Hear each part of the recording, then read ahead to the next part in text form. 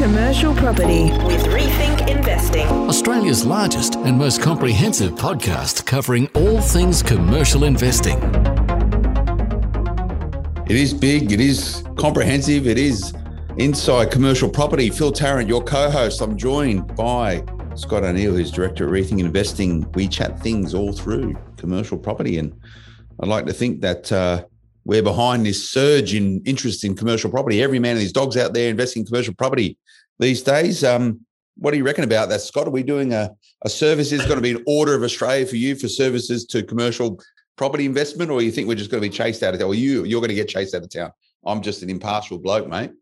Oh, look, it's definitely increased the interest. Like, I don't know what percentage of influence we have on the market, but I definitely feel like it's becoming quite mainstream all of a sudden. And it's not just us talking about it. You know, there's obviously thousands of people that listen to this podcast every month, but there is, I guess there's a need for people to get better cash flow, and the yields in residential are just almost forcing people to look at this. So I think we're just in the right place at the right time, talking about the right asset class. And yeah, it's going crazy. And it is.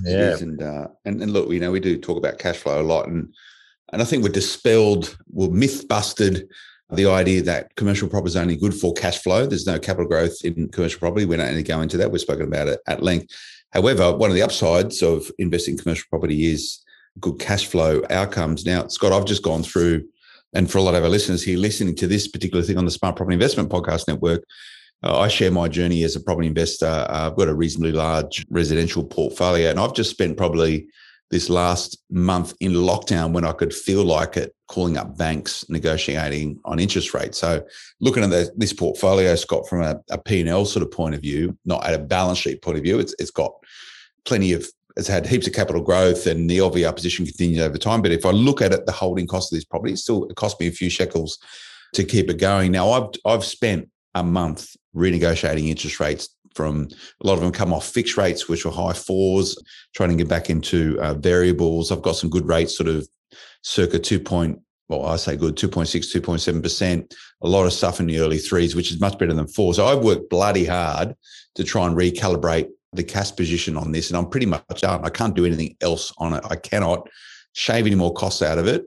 I've lifted the rents where I can do. So it is what it is right now. There's not much I can do. However, what I could do is chuck a commercial property into that, and that would instantly fix the cash flow position on that. And that's often a journey for a lot of property investors, isn't it?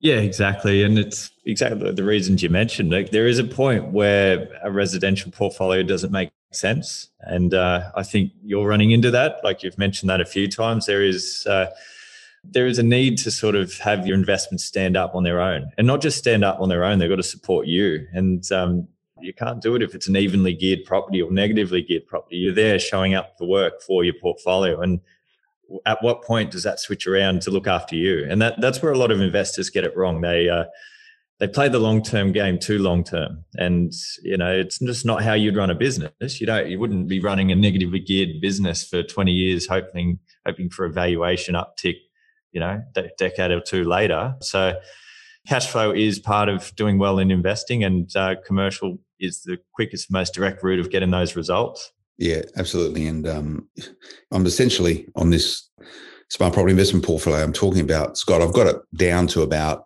costing me about 80 grand a year in terms of holding costs. And this is across 17 or 18 properties, right? So it's not that bad in a big scheme of things. The thing's going up in value quite a lot, but I think there's 40 or 50 grand of that is now principal repayments on top of mortgages, which are P&I. So to be fair, I could probably shave that out if I refinance a lot, which I will do in time.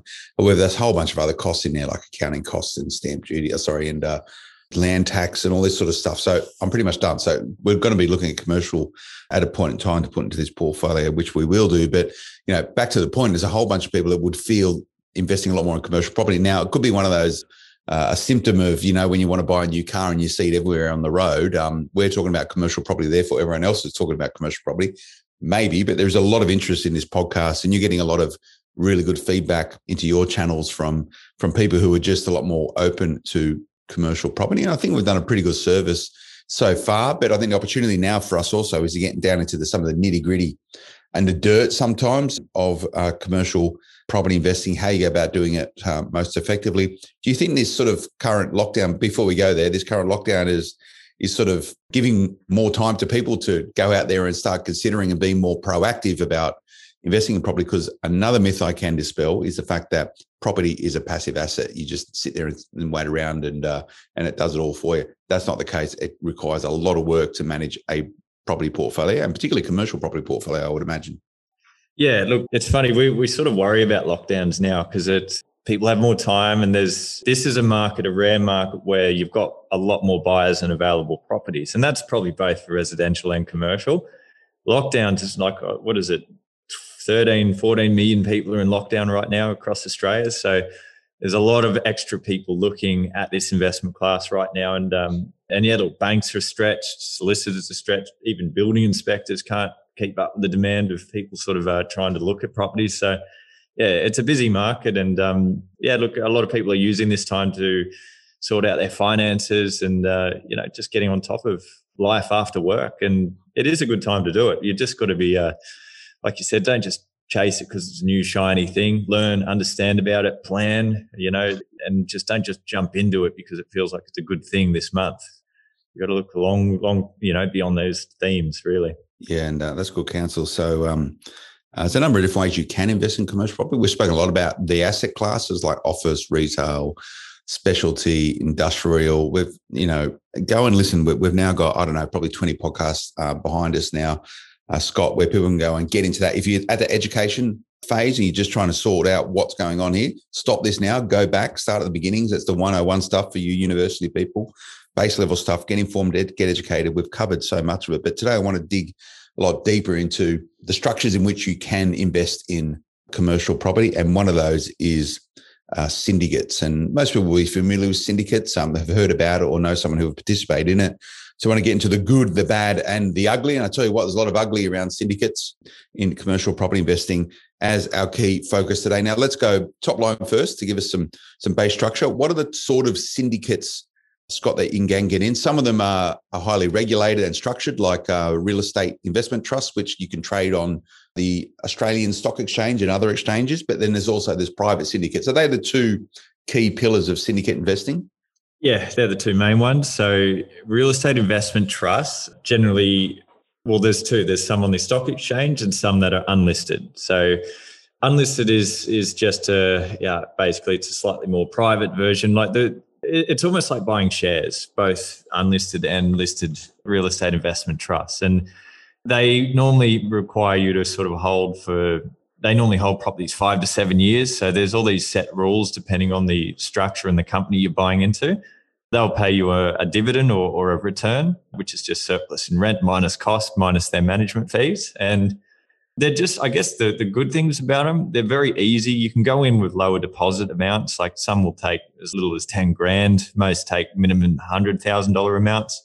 But it's just almost like an alternative to buying your standard shares, like a CommBank. You're buying part of a larger portfolio, which gives you safety in the income, because you could imagine these properties, some of these companies might have tens of billions of dollars under management. So there's lots of tenants involved. So you're not really going to have a day where there's no rent coming in because it's spread over many, many assets, potentially many asset classes as well.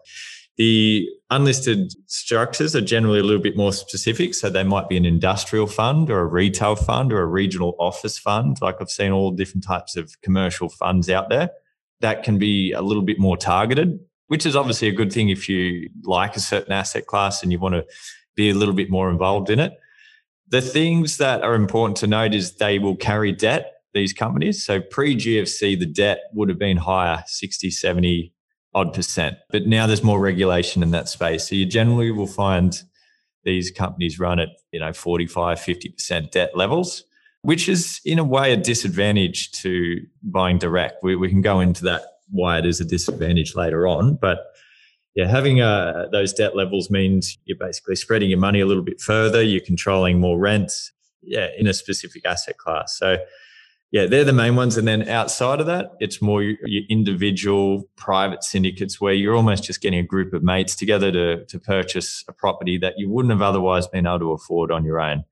There's no regulation with that. All there is, you've got to be under sort of, I think it's 20 or less individuals. You don't need all responsible managers and stuff like that. You basically just sharing profits, not getting managed by a greater company who's charging you fees. Okay, so either of those, so listed and unlisted real estate investment trusts.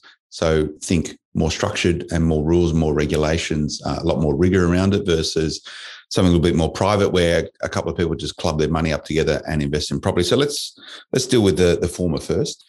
Who's attracted to real estate investment trusts? So this is really non-direct investing. This is where you're just giving your money. It's just another investment vehicle. You're hands off. You don't have any decision-making capabilities. You're just saying, here's my money, look after it and give it back to me, X plus whatever it is. And that's the extent of it. What's the risk profile of these type of investment? How many of them go bust? What sort of assets are they buying? And imagine most REITs are investing in probably large office or industrial developments. Who's attracted to this sort of stuff? If you don't, inverted commas, like property, no doubt a financial planner might pump you into a real estate investment trust. Tell me all about it, Scott. Yeah, so they're generally for people that are not as passionate about property because they don't want to get into the nitty gritty and understand an asset class and do the due diligence on a property. So it's a good place for a lazy investor who just wants the protection of a well-known company that's been around for decades, that has produced X amount of returns per year. And it's really just reputation security type of investing. I don't know anyone that's really got super rich out of investing out of REITs, but doesn't mean that doesn't happen. But the reasons why, you can, I think, do better out of an individual investment is, number one, there's a lot less fees. So when you buy into a syndicate, you're generally paying a manager 1% to 3% acquisition fee at the start. Then every year it will be 0.5 to 1.2% annual fees as well. This is on the asset value. Like if you buy a $10 million property, they might be charging you $100,000 just to manage the asset. And then there's a sellout fee as well. So there's a fee at the start, fee during, fee at exit. It all adds up. It could be 5, 6, 7% of fees on the purchase price. And then they will take a percentage of the capital gains as well. Sometimes it's 25% of the capital gain. So if your $10 million property grows by $5 million in 10 years' time, the managers will collect 25% of that $5 million. And on top of all those other fees, that's where I've personally not been too attracted with it. And obviously I'm a property guy, so I like being able to search and find a good asset, buy it at the right price, and then have 100% control, because then the only fees you're really paying are stamp duty and just purchasing costs. And then if you are selling, you're paying a sales agent. But it's a lot less fee intensive. But the benefits are you are dealing with a very, big general product that shouldn't really go too wrong. And there was exceptions to this. The GFC did punish and close up a lot of REITs Australian Real Estate Investment Trust, because they were too highly leveraged. And you could imagine what a 30% fall in an office building would have done to an overextended REIT. They basically have their loans called in, and that was probably the worst side. But the benefit of all that is now they're all in a much more conservative and safer position. So the returns aren't as great, but the chances of things going wrong are lower. And you can trade in and out of a REIT reasonably easy, or if you go in there, your money's tied up for 3, 5, 7 years.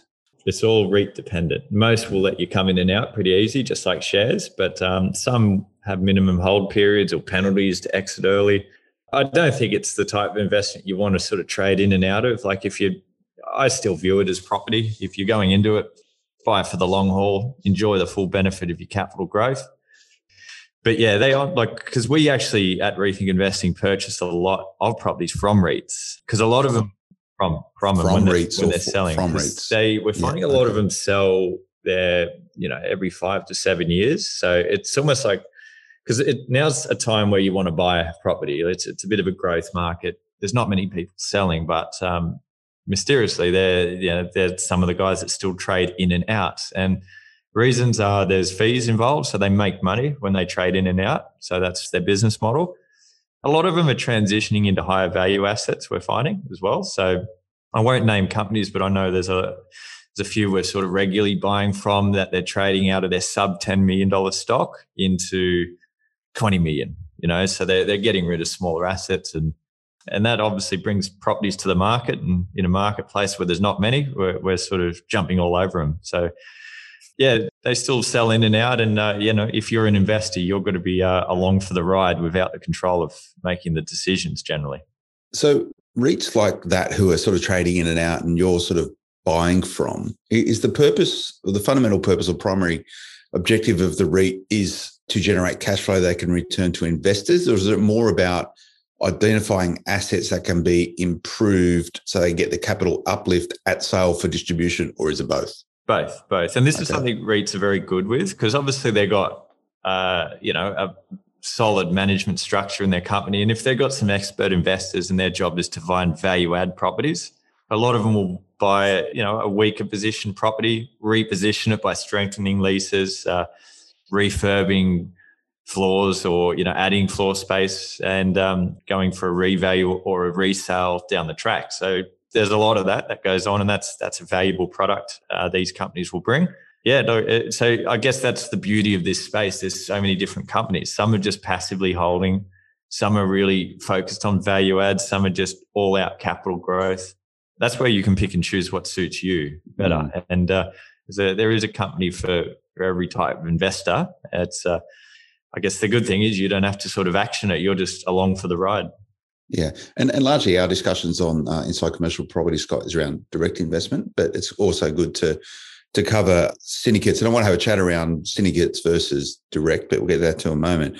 You're in the business of supporting people identify commercial assets, negotiating a sale, and then effective management of that. Who do you turn to for advice? And I know it's not your bit, and nothing we're talking about at the moment constitutes advice in any way. It's just a couple of guys having a chat by way of a disclaimer. But who do you go to for advice on investing in REITs, whether listed or unlisted?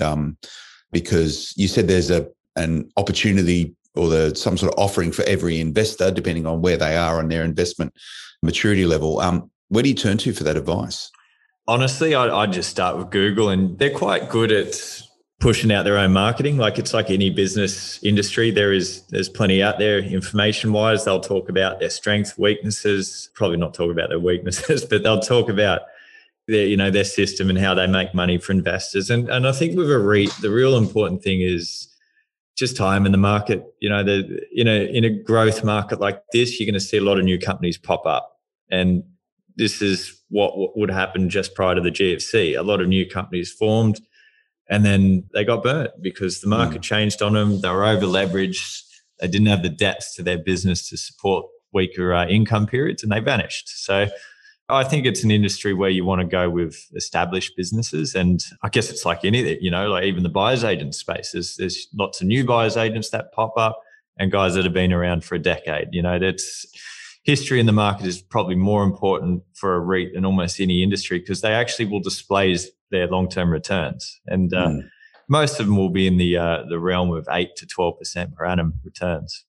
Which is not bad money if you can get it.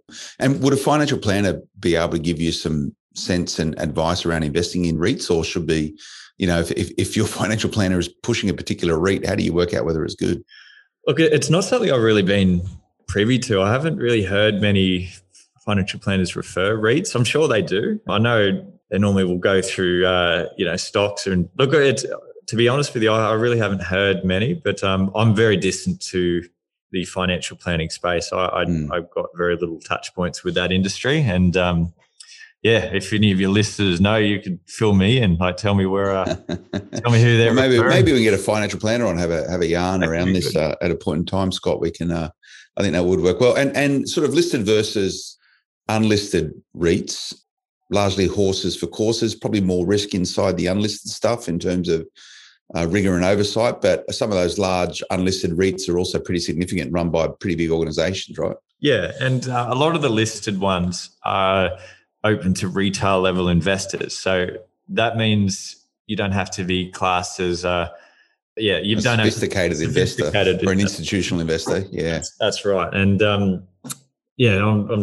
definition of that, we covered it earlier. I think it was, you've got to have 2.5 million net assets or 250,000 per annum in income for the last 2 years, or I think investing over 500K capital at once. So it was along those lines. And if you're just a guy on the stock market trying to pump $10,000 into a trust, you can do that if it's open to retail level investors, and that's generally your listed properties, because it's almost just like buying shares.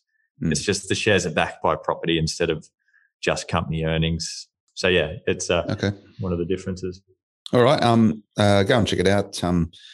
Just if you need more information about REITs, it's all over the place. Just be wary about where you do get your information from. Make sure it is informed information, and if you do seek advice on REITs, make sure it is informed advice and the appropriate advice. Now, let's talk about sort of not REIT-based syndicates, more sort of private syndicates. I guess that's the right term, a private syndicate. A couple of people getting together. You might know each other, or you might not know each other, pulling up their cash to club together to leverage themselves into commercial investing. Good, bad, ugly, indifferent.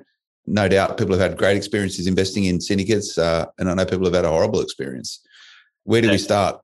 Look, I think overall it's good, but it's got its pros and cons like everything. I'll just use my example why I jumped into them. So 2018, I bought a house in Sydney. I basically, at the time, maxed out my lending, and it was a struggle with the bank and all that, just because I was moving a lot of things at once, and I didn't want to touch a bank. I'd really went off banks for nearly 2 years. So instead of just not investing, I started to invest in syndicates, and this was just with clients of mine, where we'd just group together, purchase a property, and there'd normally be like 5 of us in the syndicate, and there would be a non-recourse loan on the property. So that means the loan would be on the property.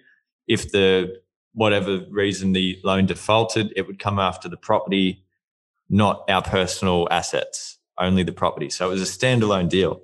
This allowed me and my investors to invest their own cash without having to personally back loans. And it was a real simple way of investing. And we jumped into 2 very good properties. One was in the ACT. It actually grew about 30% in 2 years. We purchased it for 6.4, and one of the negatives is we sold it because some of the circumstances changed. We ended up selling it for about 8.35 mil. So it went from 6.4 to nearly $2 million up in 2 years. So that is an investment none of us would have bought at the time individually. And we wouldn't have got that type of sudden growth as well, because the property we bought it well. It was in a really awkward price point, below the syndicate level, above the mums and dads level. And it was just a well-priced asset. We bought it well. We didn't really do too much. The market grew and it was worth a lot more. So that was a very good experience. Cut short though. I think if that property is probably worth 9.5 now, the way. What was the purpose of the property? What type of property? What sort of property was it? It was a freehold shopping centre with 10 shops. And okay. It was just in a real good part of like a shopping centre opposite of Woolworths. And it was just a bunch of nothing special tenants, but it was fairly under-rented. And that's the type of investment you can target. So it's cut short. Is that because people's circumstances inside the syndicate changed? Yeah, some people, they basically wanted money for other reasons. So there was an option to purchase out the other parties or just sell. And, the price was right. So we just made the call to sell out and move our own ways. And so this is a reason why a lot of people will go into private syndicates, because maybe, especially in a market like this, where right now the sub $2 million range in commercial is very tight because the competition's extreme. There's dead set thousands of people that all want the same product. And if you can extend your budget to a higher price point, play around in the $2 to $10 million price points or higher, then you're going to beat the competition. Well, you're going to get ahead of a lot of your competition by out purchasing them. And by nature, when you spend more in commercial, you're actually probably going to buy a better tenant, a larger property, longer leases. There's going to be a better asset dollar for dollar as well. So that's probably one of the main reasons people will consider pairing up. The negatives are just probably the leverage though. Like if you can do it on your own, like if you're lucky enough to have $1 million cash and you're going to invest that, you could probably spread that up to about a $3.5 million property, with the bank loans on offer today. So that'd be sort of like lease doc type stuff, or can you get your non-recourse inside of personal? Yep. So that lease doc or full doc. Yeah, you'd be able to, and this is probably the biggest thing for me about why I wouldn't want to sit in syndicates long-term versus direct. because you can get a higher percentage bank loan and you can purchase a bigger, better property on your own without a non-recourse, shared loan essentially, or prop loan on it, where you're working off 50% leverage versus 70%. And, those that have bought the book that we wrote, Rethink Property Investing, there's a real simple table on page 160, which just shows the difference in returns based on a 50% leverage versus 70%. So real highlight numbers, if you get a 7% return on your investment in a syndicate, that's going to equate to 19%. Basically, that's after you take into account your the debt on the 50%. And it's your return on your deposit, essentially. Now, if you direct investment, that same 7%, you're going to get a 30% return because you're leveraging at 70% versus 50%. So the leverage actually makes a massive difference to your return on equity. And if you're a long-term investor or trying to get the best bang for your buck, it's quite important to use debt efficiently because especially in a growth market, you'll make more money just by simply using the bank's money a little bit more effectively. So that's the drawback about going into those arrangements. But yeah, there's pros and cons. You can buy a better asset, but you got to share it and have a lower leverage. Yeah, someone's got to give somewhere. Now, so what I'm hearing you, if you can do it alone, go alone. It just means that you might be operating at a different price point. However, if you are interested in syndicate investing and you're listening to this going, okay, I want to get in a syndicate, but I've got no friends with money. How do you participate in syndicate investing? Where do you start? Where do you find like-minded investors? How do you know whether or not essentially you want to go into business with them? And then no doubt you need the rigor of a lot of commercial, legally binding contracts to set the rules for syndicate investing. Yeah, so look, finding investors is the hardest thing. Like I was lucky because I run a business that helps people find commercial property. So I knew there was clients that, I knew them because I'm dealing with them on a business level. And the right people to jump into, basically. If you're just going off the street to find randoms, that's got all sorts of risk on it. But the key to setting a syndicate up is having a solicitor that has done this before. Make sure they know the rules. They can set the paperwork, the expectations, all the different rules about who can buy out who at what price, what the period of holding is. Basically, have it legally set up properly. The next step is to have a very good accountant to set up the right structure. And you sort of want them to manage the distributions as well. You can actually have someone in the syndicate send out the distributions, but I prefer an accountant to kind of take that so it's at arm's length. So, if you all own 20% of the property, then effectively the rent's getting split, 20% each way. And then that's what you're collecting. So you want the accountant to sort of be part of that. So everyone's, getting treated the right way from a tax point of view.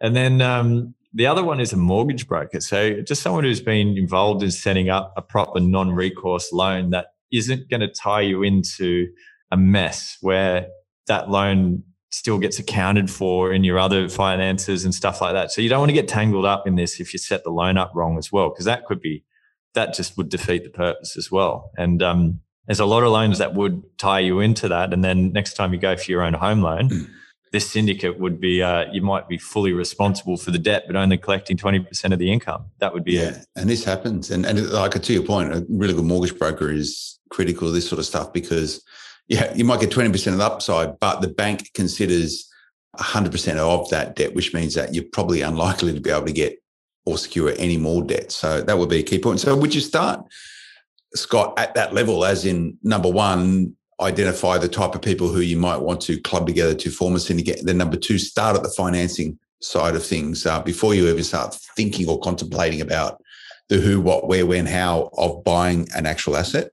Yeah, that's exactly what I tell my clients. I'd say, yep, great, you've got this idea. You know how much cash deposit you can pull together.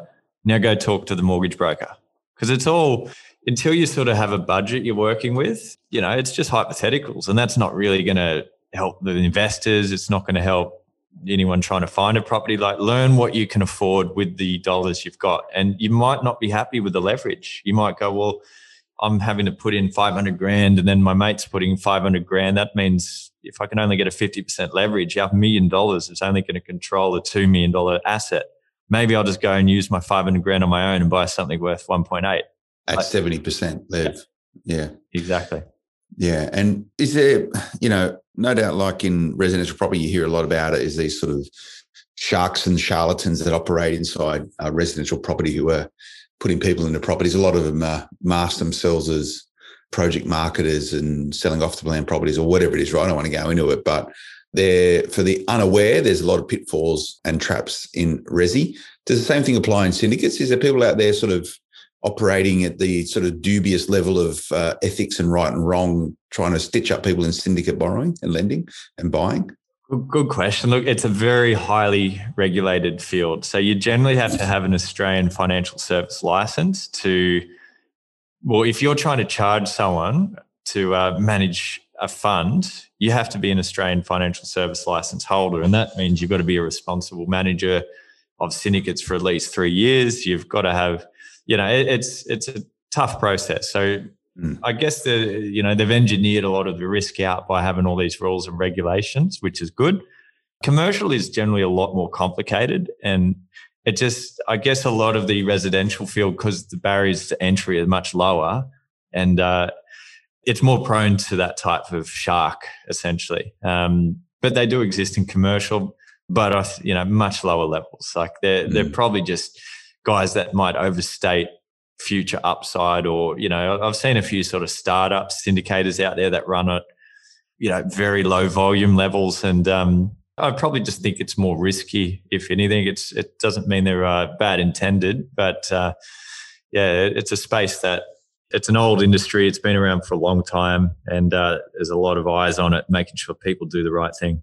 Yeah, and the regulators, the government, obviously don't want to see people blowing their dough, invest in this sort of stuff. But like, where should your red flags sort of be if you look at an opportunity, say it's listed or unlisted, or is a bunch of people getting together trying to get you to participate in a private syndicate? If you're getting promises of 25% returns, is that big red flags? When do you start getting jittery and nervous, mate? Well, the ones I've seen where they're buying a property with an initial yield of 12%, or maybe they're buying it where it's renting for 5% net return, but then they're selling their future fully leased income of 14%.